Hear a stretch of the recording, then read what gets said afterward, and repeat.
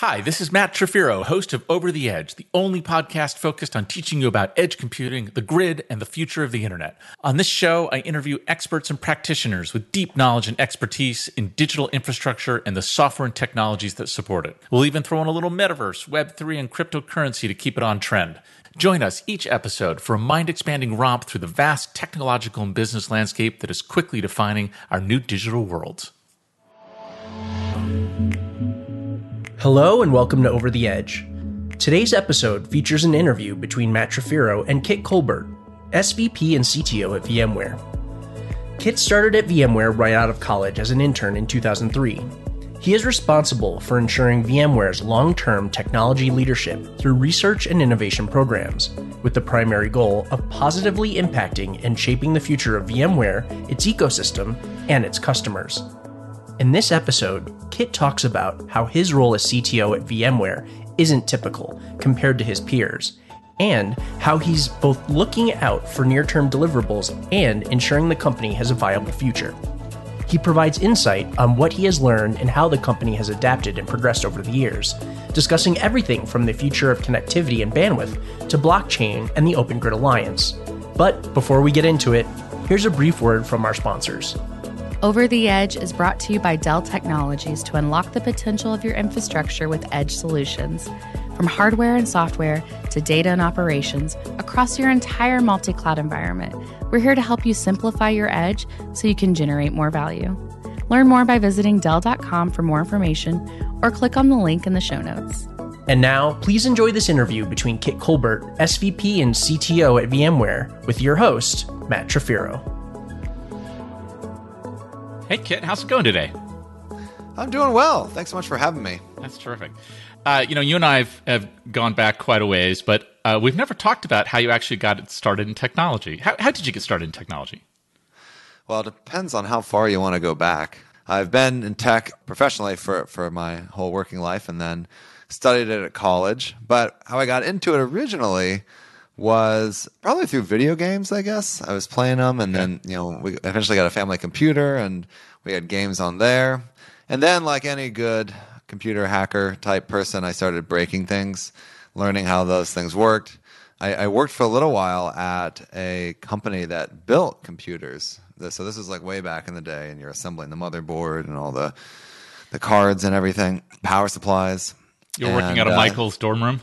Exactly. Yeah. Well, not that one. I would have, if I chose luck. I grew up in Oklahoma, so not too far from Austin, but I think I missed him by a few years, unfortunately. Now, are you more of a hardware person or a software person? No. It started off doing that hardware stuff, mostly because you kind of had to at the time. Definitely more of a software guy, though. I loved learning to program and the ability to automate things. It's one of those true programmer things where you spend 10 hours automating something that maybe takes 5 minutes of actual manual work, but it's still worth it because now you've solved the problem and it's done. Yeah. And so I just love sort of exploring it. I remember at the beginning learning a bunch of different programming languages like BASIC and all these things, eventually getting up to C, and just the sort of stuff you could do. It was always mind-blowing to me. And so it was clear to me as I went off to college that I wanted to study computer science and eventually wanted to work at a software company, but I didn't really know what exactly I wanted to do out of all the realm of options out there, which was the one I really wanted to do. So how'd you decide? Well, that's a good question. So it was actually my junior year of college. I went to Brown, and they had a great CS program, and it's very coding heavy. And so, there's theory and other stuff, but a lot of it you're just writing a ton of code. Now, they had an operating systems class, and you could take either the normal one or there's an extended one where you actually write a good majority of a core operating system kernel. And it's really that class that excited me because it was like the basic constructs that we take for granted, like threading, for instance, you're actually implementing those things. And so it's kind of mind-boggling to understand, okay, how does this work and how does that map to the underlying representation in the machine and sort of all these constructs, kind of a type of virtualization, right? Memory virtualization and managing thread state. So anyway, that sort of was like, okay, I love these low-level systems. And I knew at that point I wanted to do something low-level operating system focused. Okay. And so you came out of college and went straight to VMware? Yeah. So as a matter of fact, I interned at VMware the summer between my junior and senior year. How big was VMware back then? So I believe we were about 150 people worldwide. Wow. So, and how big is VMware now? 37,000. 20 odd years later. What is this? 22. Yeah, so it's the summer of 2002. So, I mean, in about 6 months, it'll have been 20 years since I did my intern. That's amazing. So few people actually have a career arc at a single company anymore, especially in the technology world. You must have had a dozen jobs there. In Silicon Valley, yeah, especially. I don't know. It's funny. The joke is that I'm a lifer, and maybe I am. We'll see. I don't know. It's one of those things where I have been super fortunate to be able to move around within the company. I probably moved 5 or 6 or more times over that 20 years. And so each time it's a good amount of probably 3 or 4 years, a classic tour of duty as you might do at a company.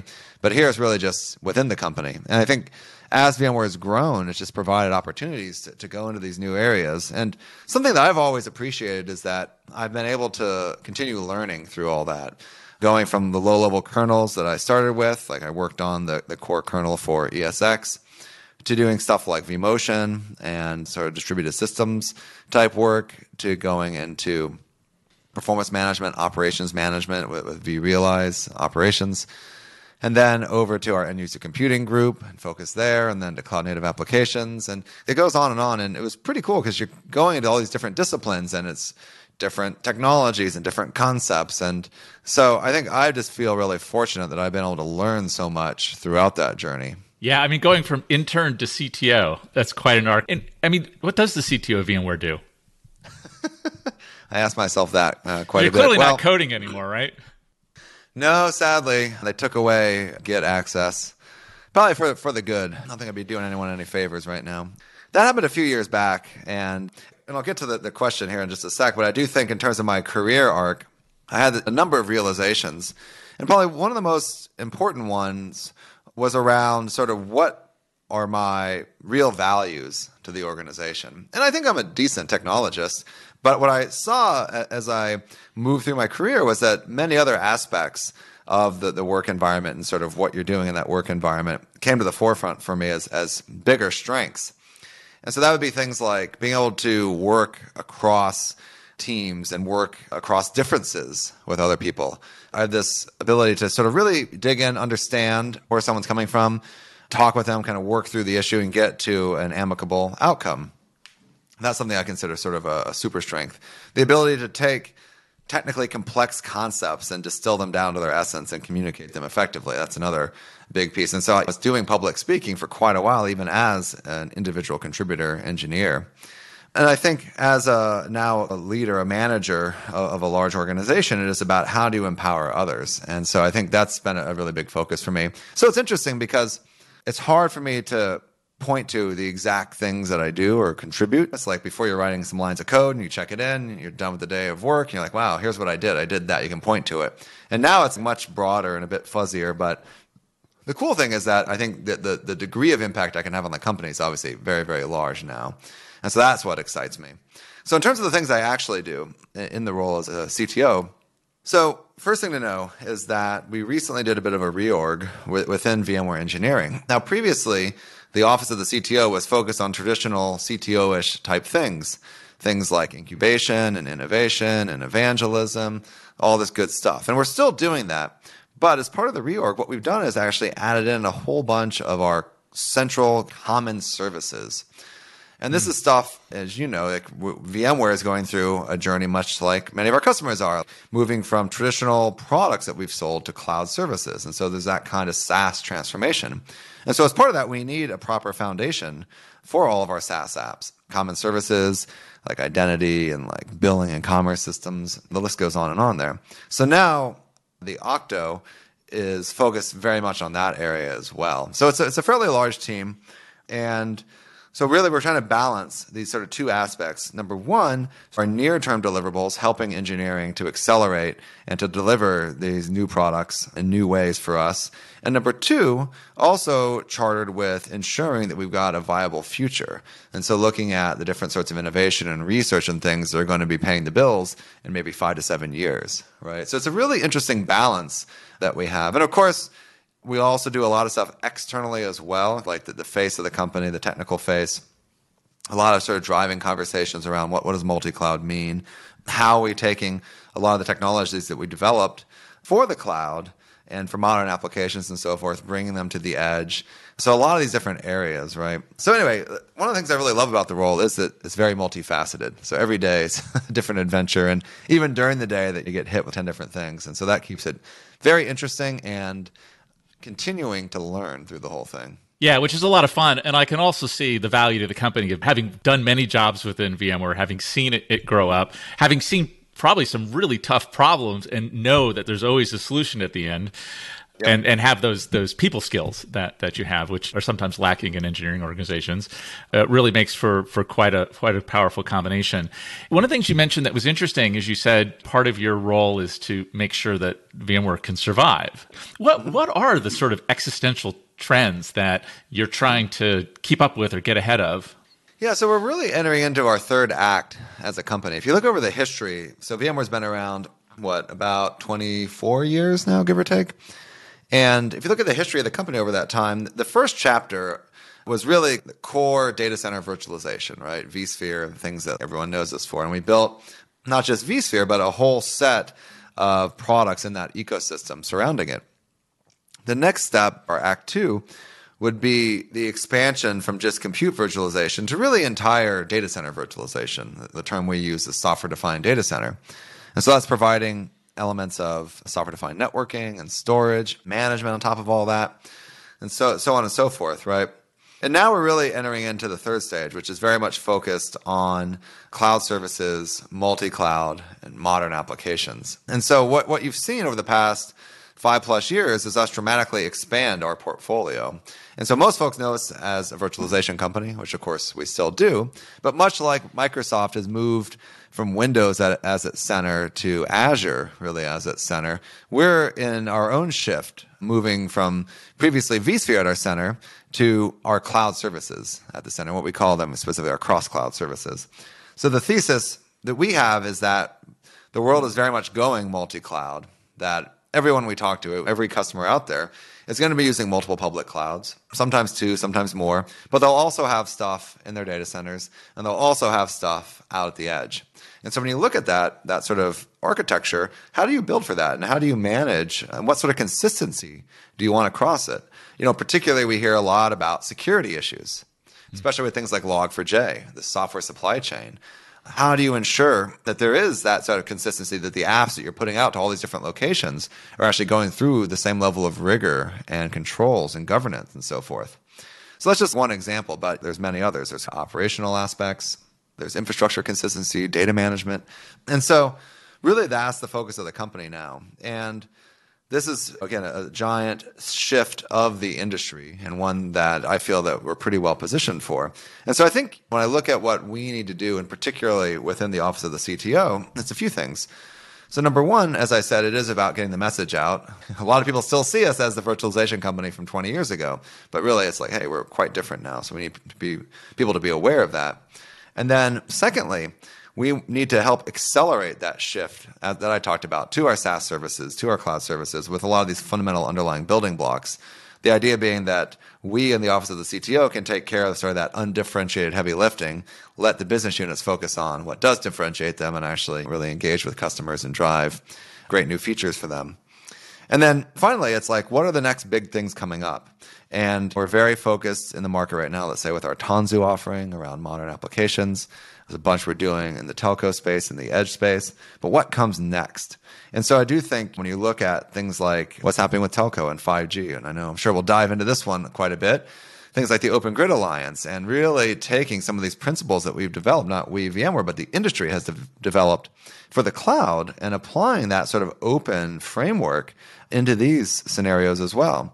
Another one that I'm particularly bullish on personally is our work around blockchain and enterprise blockchain. And I think when you say that, people tend to think, oh, cryptocurrency. Like, what is VMware doing with crypto? Right? NFTs and right. Exactly. Yeah, we're not doing the ape NFTs or whatever those, the Bored Apes or whatever they are, right?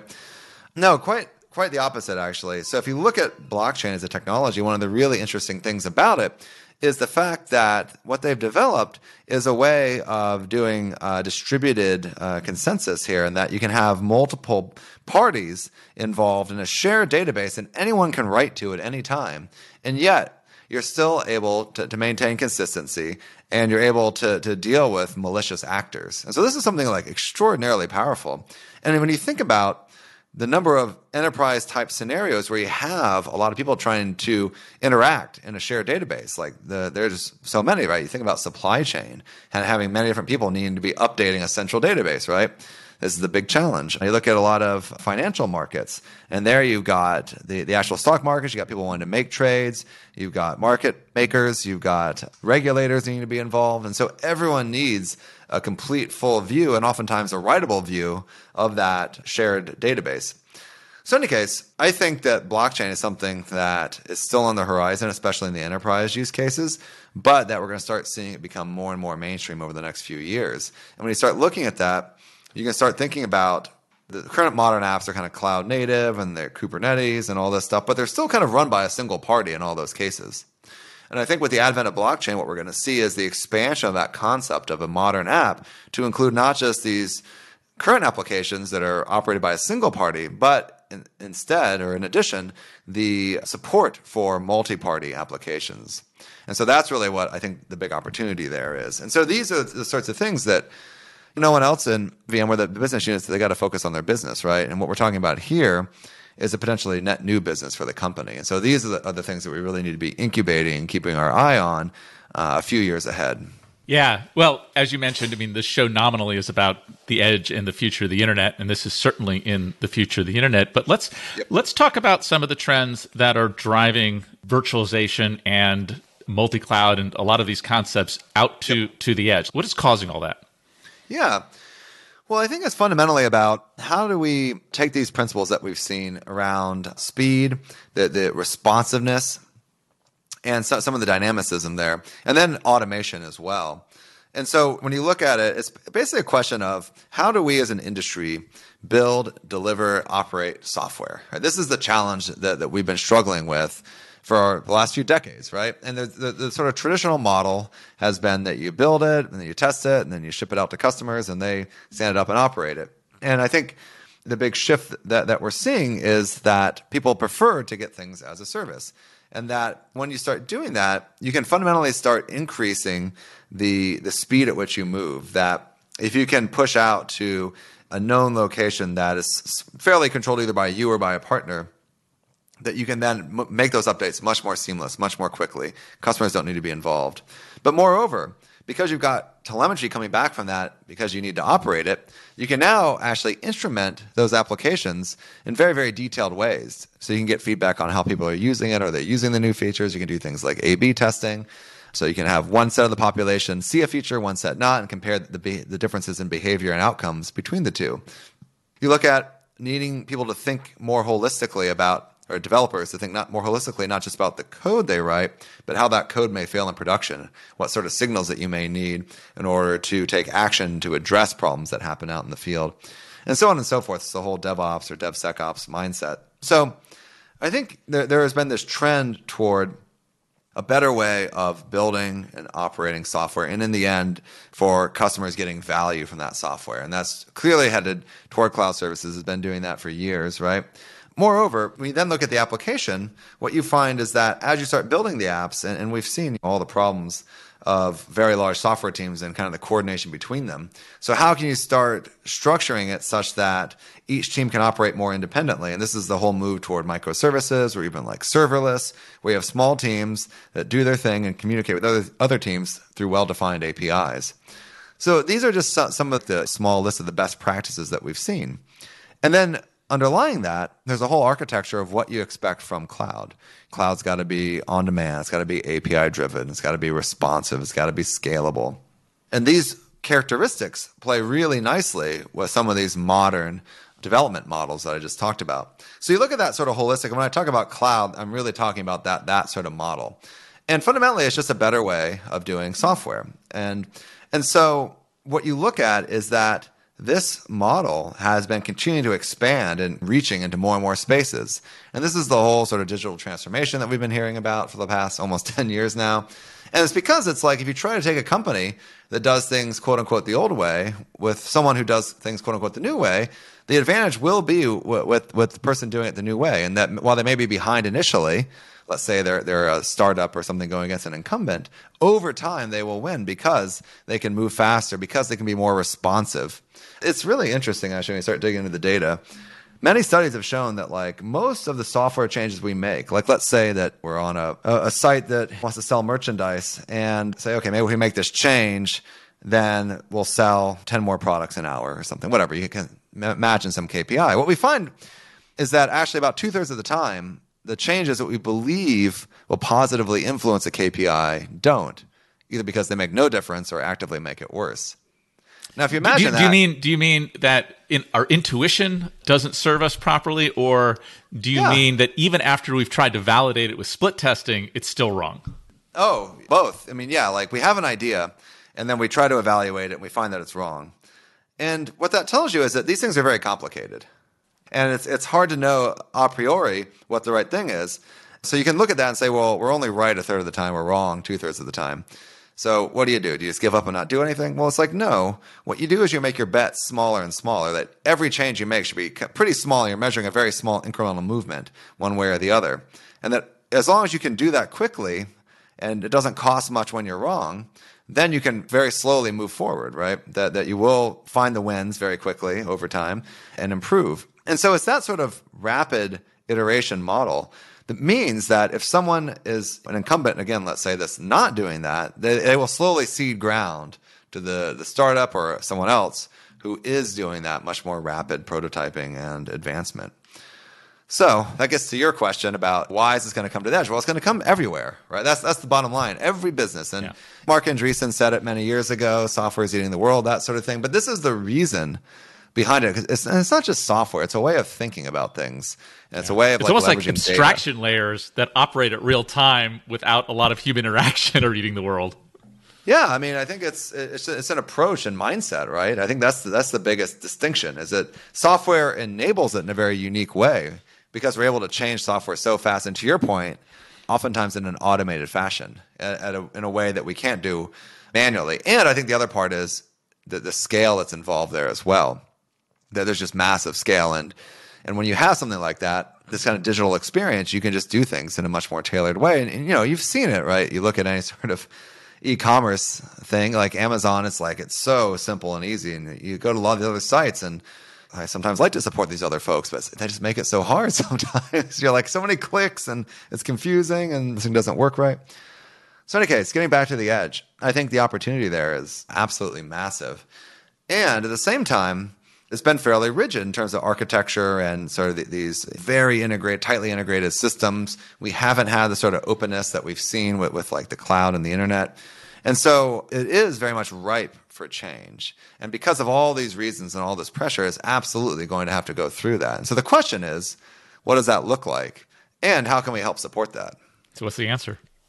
Well, I think when you look at what's been happening thus far, and you look at it with the RAN, like to the vRAN, to the Open RAN, or similarly with network virtualization functions and putting them into a VM and then eventually containerizing them and so on and so forth.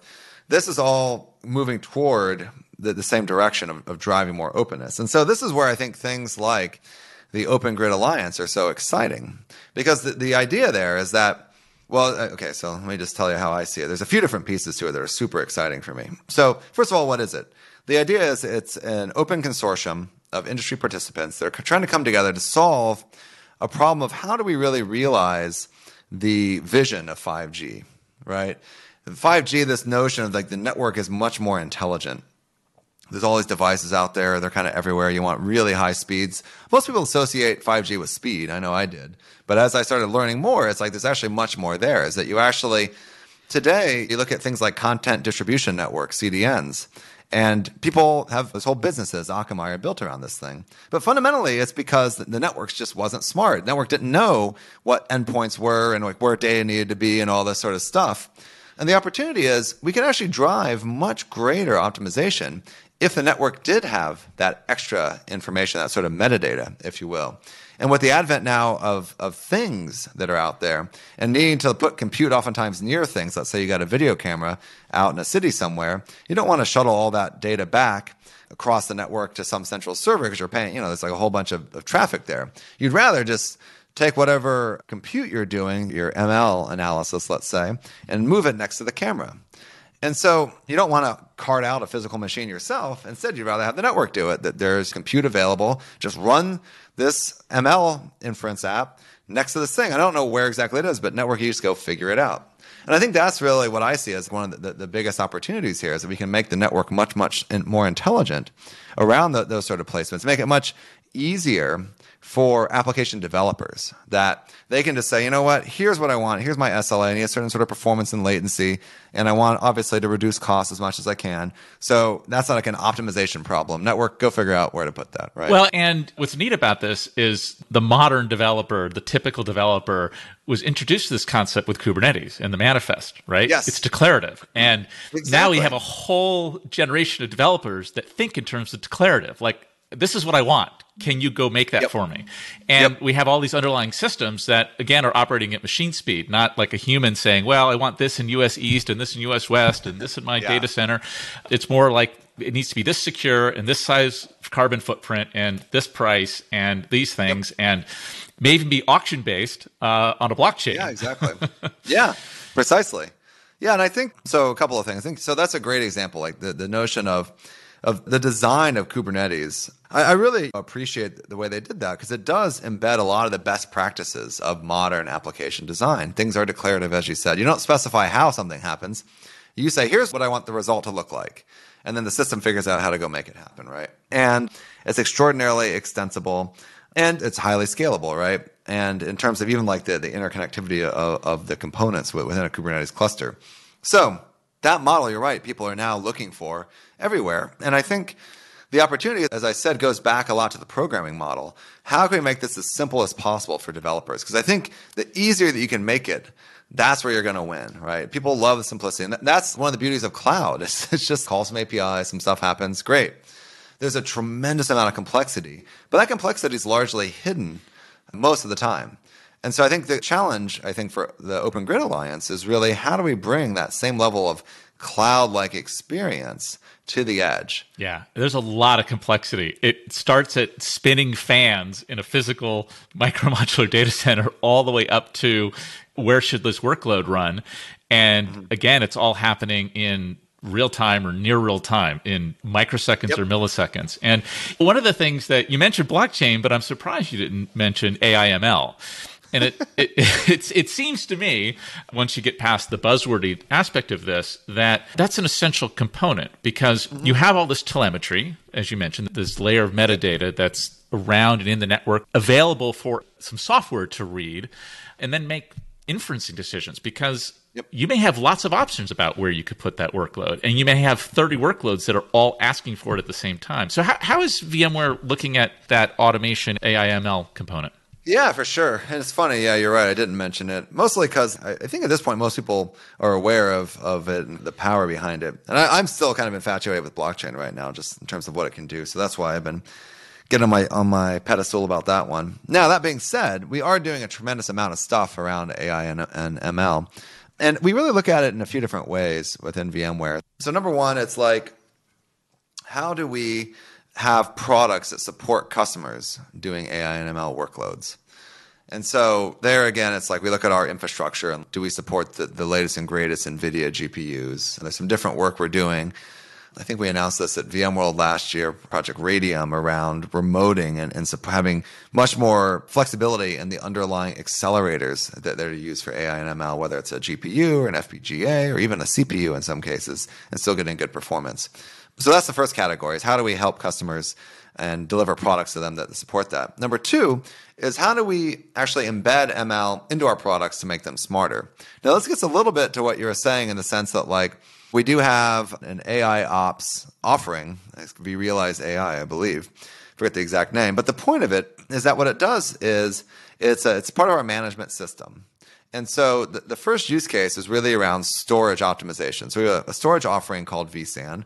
And vSAN is, as the name suggests, virtual SAN. So it basically takes a set of physical disks across a set of servers and makes it into like one giant logical disk, right? That you can use it all together, and we do all sorts of RAID and all this other good stuff.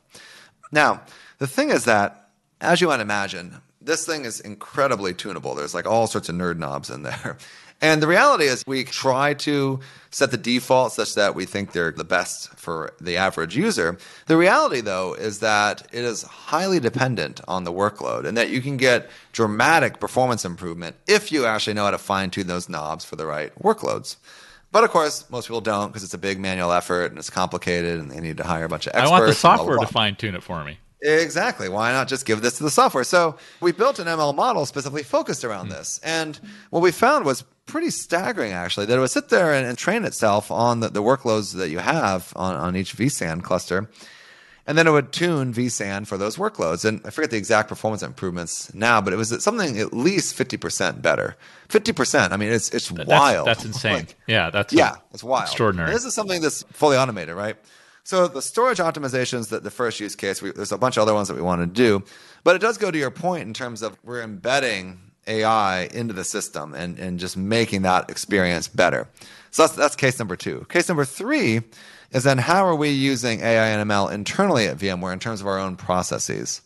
So for instance, we have an offering called VMware Cloud and AWS. As the name suggests, we are running our core software-defined data center products, vSphere, NSX vSAN, on top of AWS in their data centers and on top of their bare metal hardware. Now, we're using a lot of their hardware, obviously. Of course, we pay them for it.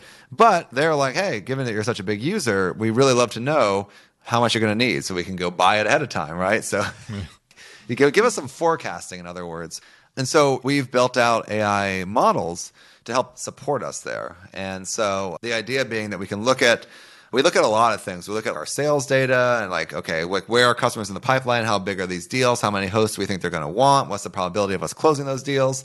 And look at current users. How fast are they growing? So take all that data, and that gives us at a quarterly level a projection of saying, okay, so we call up AWS. Okay, next quarter we need so many hosts, right? And obviously we're not committed to it because they're going to use the hosts one way or the other, but we're saying we're going to need this order of magnitude, just be ready for it, right? Yeah. And so that's an example where we're really optimizing ourselves and ensuring that we can support customers being onboarded to that service. One of the things you wrote a blog post on the Open Grid and 6G. Yep.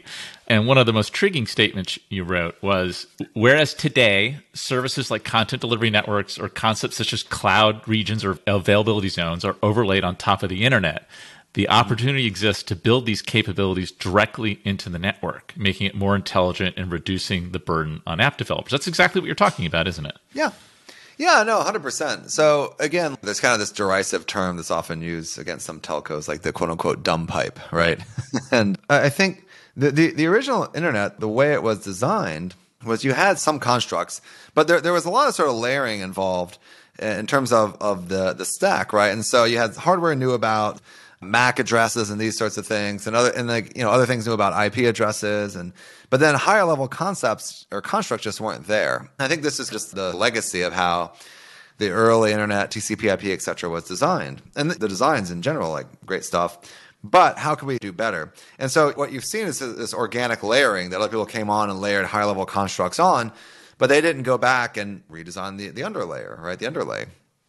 And that's fine because everyone was moving independently and so forth. And so I think where we are now, though, is that we have seen 15 plus years, whatever, of cloud in practice. And here's how it's done. And here's some of the best practices. And so I think we as an industry now know what we need to do. And if we were to do it over again, how we do it differently. And I think the point I was getting at there is that a lot of these constructs that we talk about at a cloud level have been overlaid on top of the underlying network. And the network itself isn't aware of this necessarily, right? I mean, yes, it knows about IP addresses, but it doesn't know about cloud regions per se. Yeah.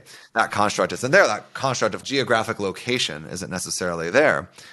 And so I think the opportunity is then, how do we make the network smarter in the sense of giving it that extra metadata? And as I said, there's a tremendous number of applications that start to come up once you do that. And so we talked about the IoT, like the video camera out there. And you say, hey, I want to make things fast.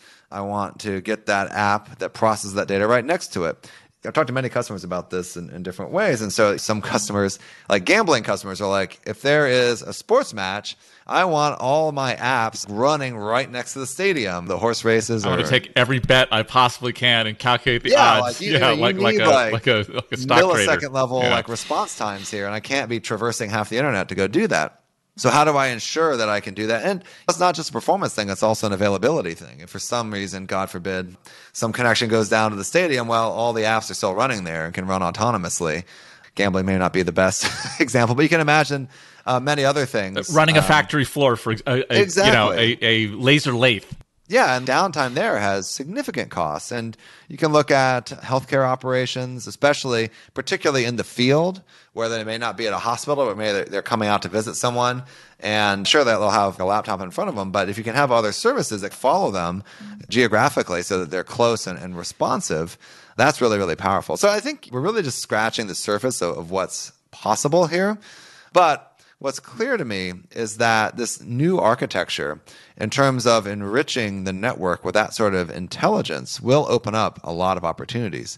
But as I said, I think it's really important that as we go toward that we think about it and do it in a very open way, that we have this open architecture that allows for that sort of innovation, right? When you have things that are very closed and tightly integrated, you can't have someone with a new idea just jump in, right? They've got to slowly integrate with the whole thing. But the beauty of the internet is that, and cloud in general, is that openness, clean APIs. Anyone can talk to those APIs and add value there. So I think that's the other aspect of it. And that's the key with the name itself, open, the Open Grid Alliance.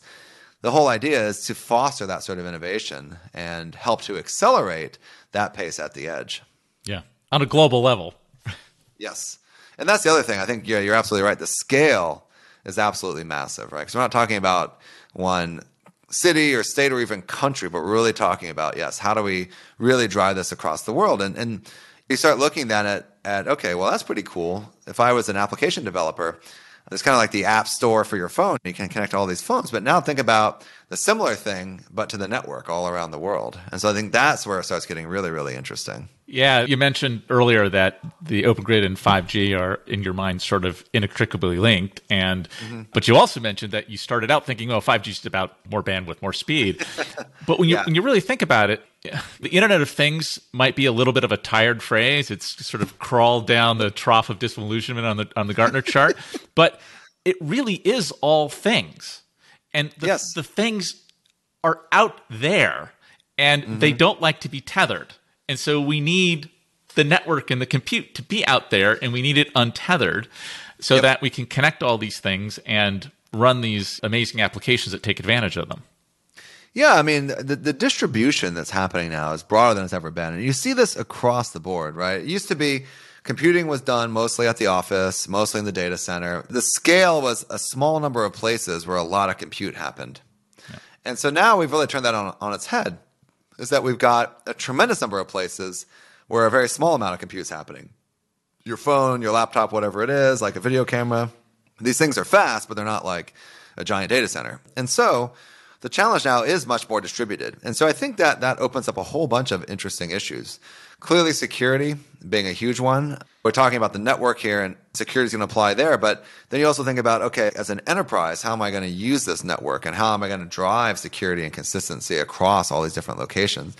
I talked about that a little bit at the beginning, or closer to the beginning, with multi-cloud. And so when we talk about multi-cloud, Edge is absolutely part of that. In fact, I think Edge is going to be a huge part of that, probably over time the biggest part of that. While we'll see a lot happening in cloud and continue great growth there, there's going to be even stronger growth, I think, at the edge, just in terms of the number of things that are out there. They need to be managed, but they are a core part of these business processes. So help me understand the connection between edge and multi-cloud. That really intrigued me. Yeah, so when we talk about multi-cloud, I'm not just talking about public cloud, because a lot of people think that, you just mean running Azure and AWS and maybe GCP or something. And sure, that's part of it. But I'm talking about bringing that concept of cloud everywhere. So we've done that in the data center. There's that concept of private cloud. And there's a whole bunch of models like AWS and Outposts. We have our VMware Cloud on Dell. Like you can actually deliver a cloud service with hardware onto the premises of a customer. And I want Edge to be viewed as that as well. I want Edge to be viewed as part of the cloud in the sense that Edge is yet another cloud location. And not to take anything away from edge, I think there's so many powerful aspects of it. But the point is that how you manage it and how you think about it is that it's like kind of like another cloud region. It should all be the AZ, same. right? Yeah, it's like there's US East 1 and now there's San Francisco Mission District, Right. Whatever, something very specific. I think what's going to happen though is that we will need a slightly different model for how to manage that, because with public cloud, you have only so many regions, right? It's in the dozens, or maybe 100 now for these that are not 100, in the dozens of different regions. And with AZs, okay, maybe we get into 100 or so. But with edge, the number of places is infinite, because you're really talking about potentially getting down to like a single building or a single room or even a part of a room. And so you can imagine, how do you even address that? How do you give a name to that in a way that's scalable? And so that's where I think it goes back to what we talked about before, where we have to think of it maybe as a macro sort of, okay, there's like a metro area. And then within that metro area, well, I really just want the network to figure it out. And I think this goes back to why it's so important for the network to have that metadata. Because again, you as a user aren't going to know all those details. You're going to say, here's my declarative thing. Here's what I want, the properties. And you know what? Whether it's in this room or that room or across the street, I don't really care. Just make it close enough so it meets my SLAs, right? Or whatever it is. And so I do see kind of an evolution in how we think about cloud and how we think about some of the cloud architecture pieces. But in the end, I think it would be a mistake if we don't think about edge as part of cloud. Yeah, and one of the interesting impediments, but also an impediment that's going to shift very rapidly as all these digital natives, like my two kids that you might hear in the background, is that my kids grew up with the cloud. They don't even know where it is. It's just out there. Yep. And the idea that anybody would actually want to own and operate a data center is just going to seem so completely nonsensical, I believe.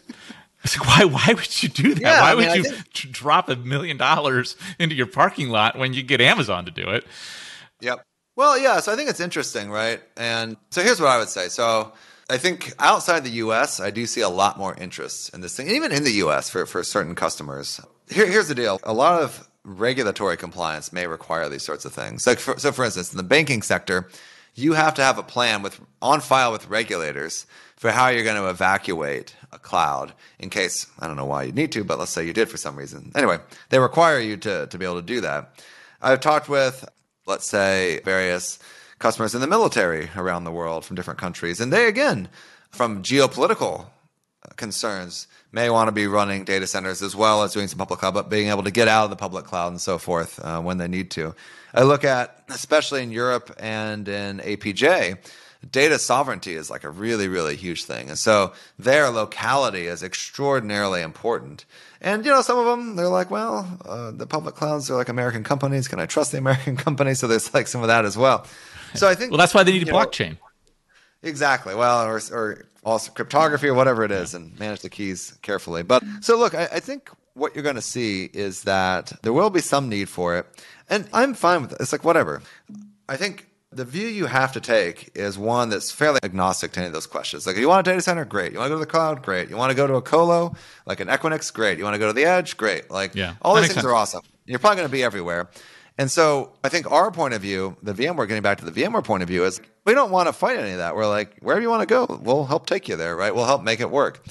I just see that as so critical. That's very insightful. Because I talk to so many customers, and they're just all over the place. Everyone's got different requirements, and it's so varied. So you're right. I don't think we're going to see a lot of new groundbreaking on data centers. I do think that colos will actually become more and more common, though, the Equinixes of the world. And so that's a way of offloading some of that data center management, but still getting some of the data center benefits. Yeah, that's great. So I want to make sure there's one question there's so much more we could cover. I'll have to have you on the show again. But one of the things I really like about you, Kit, is you're so thoughtful about things. And I was blown away by this blog post you wrote, I think it's relatively soon after you took the job of the CTO. And it was about, at least on the surface, it was about your email signature line. Would you tell us about that? Sure. Yeah, it's a funny blog post because it got a lot more traction than I expected it to. We were looking at the data recently. So, okay, what's the deal? So one of the things I'm very passionate about is diversity and inclusion. And so at VMware, we've got what we call these power of difference groups, pods. And they're kind of like employee resource groups, ERGs. I think it's a term used other places, but there's pods for all sorts of different groups. And so there's the Asians at VMware pod, the Black at VMware pod, the Pride at VMware pod. There's a disabilities pod, veterans pod, the Latinos pod. The list goes on, right? And we met with all these groups, and because I was like, hey, I'm coming in, I'm in a leadership position here, obviously not new to VMware, but I want to get a perspective of how are we doing in supporting you and your communities, right? Both them as individuals, as leaders of the pods, as well as the communities that they represented. And it was super, super enlightening, just super insightful, and I really appreciated them taking the time to educate me. And kind of became clear that a lot of these things were kind of basic, but could actually make a big difference. So what we did was we categorized the actions that we would take into 3 buckets. Number 1 is what I would do personally, things I can just do, Kit can go do real quick. Number 2 is things I can do within the office of the CTO. I run the team, so we can do that. And then number 3 would be what I drive for VMware. Now, obviously, I'm not the CEO. I've got to influence the CEO and teams, and they're very supportive. So anyway, those are the 3 buckets. Now, on the bucket for myself, this goes back to the example of small things that I can do that would be meaningful. So I heard a bunch of stuff. I heard stuff like on my Zoom, I have my pronouns there, and I do that in various places. And the Pride Pod mentioned that was great because I had thought about it as trying to normalize it and just trying to, as a leader especially, be visible with it. But they also said, hey, it shows that you're a supporter and an ally. And I was like, oh, that's interesting. I hadn't thought about that angle of it so much. When I talked to the Asians pod, they mentioned how one of the things that their members find challenging is things like name pronunciation. And they were pushing on people adding pronunciations for their names. Mm-hmm. Now, for any native English speaker, Kit Colbert, some people say Colbert. So that is okay, but Kit, no problem. But for a lot of folks who don't have traditional English names, people are unfortunately like butchering these things. And so, again, can you try to drive more normative behavior around showing your pronunciation and also having a link to the audio version of it? And so we heard from folks around feeling pressure maybe to respond to executives because when you get the email from the exec, you panic and so forth. So I added a part to my signature that said, it's a little note that, hey, like I send emails when it's best for me, and that could be many different times of day or night. It kind of depends when I'm free. And I don't expect, I expect to reply only when it works for you. Like, kind of don't go out of your way. Unless something's urgent, then I'll say that. But normally, you do you. And then finally, I added, so I have obviously my pronouns, I have the pronunciation, and then I added as well a link to a feedback form for myself, and it's anonymous. I mean, you can add your contact info, but most people just submit anonymous feedback. And so that's been actually fantastic. I get probably between 5 and 6 pieces of anonymous feedback a week. And does that signature go out to external as well as internal? Oh, yeah, technically cool. The link probably does work, although I don't go around publicizing it. But anyway, yeah, so I think no one's done it externally so far as I know. But until after the show. Yeah, exactly. I know. We get people across the org giving feedback across all sorts of stuff. I post, unless people tell me not to, I post every piece of feedback I get publicly in a public Slack channel. I respond to it publicly. We take action on it. And yeah, so it's been a good way of just sort of engaging with the team. But anyway, getting back to the signature. So that's the signature. And it was just a really nice thing that I could do to help try to be an ally and support all these different communities, right? And so and maybe we'll have a link here somewhere that you can share. I encourage people to check it out. Again, I find a lot of these things, it's just around opening your mind a little bit. And I hadn't thought about the pronunciation. That's inspired me. I'm going to go rewrite my signature. Yeah, I mean, dude, I see it all. My last name. I see so many, even people who work for me. I wasn't exactly sure to pronounce like their last name, and a lot of my staff are doing this as well. I'm like, oh, you pronounce it that way, and so we have a little conversation about it. And I'm like, oh man, I'm such a bad person. I never. And so I started realizing, wow, it's one of those things where you don't think about it, but then you're like, wow, it's kind of everywhere. And so I don't know. It's one of the really great outcomes of that exercise. And so I encourage everyone to try it out. And especially if you're in a position of leadership, but even if you're not, people will notice and ask about it because it's not a traditional signature. It's not about, hey, here's my contact info and my street address. In my mind, it's about getting to the meat of being inclusive and trying to create a safe space and a supportive space. Which is really, really forward thinking for someone whose job is technically leading the yes. Right. It's like I said, it's very thoughtful of you, and it's made me think about mine a lot.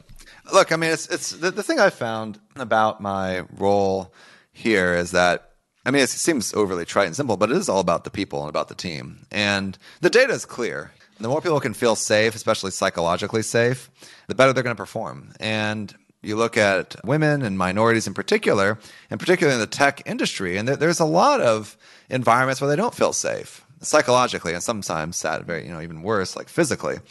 And so I think this notion of inclusion is really about creating that space and saying, hey, we value everyone. We have zero tolerance against, any sort of discrimination or harassment or any of that stuff.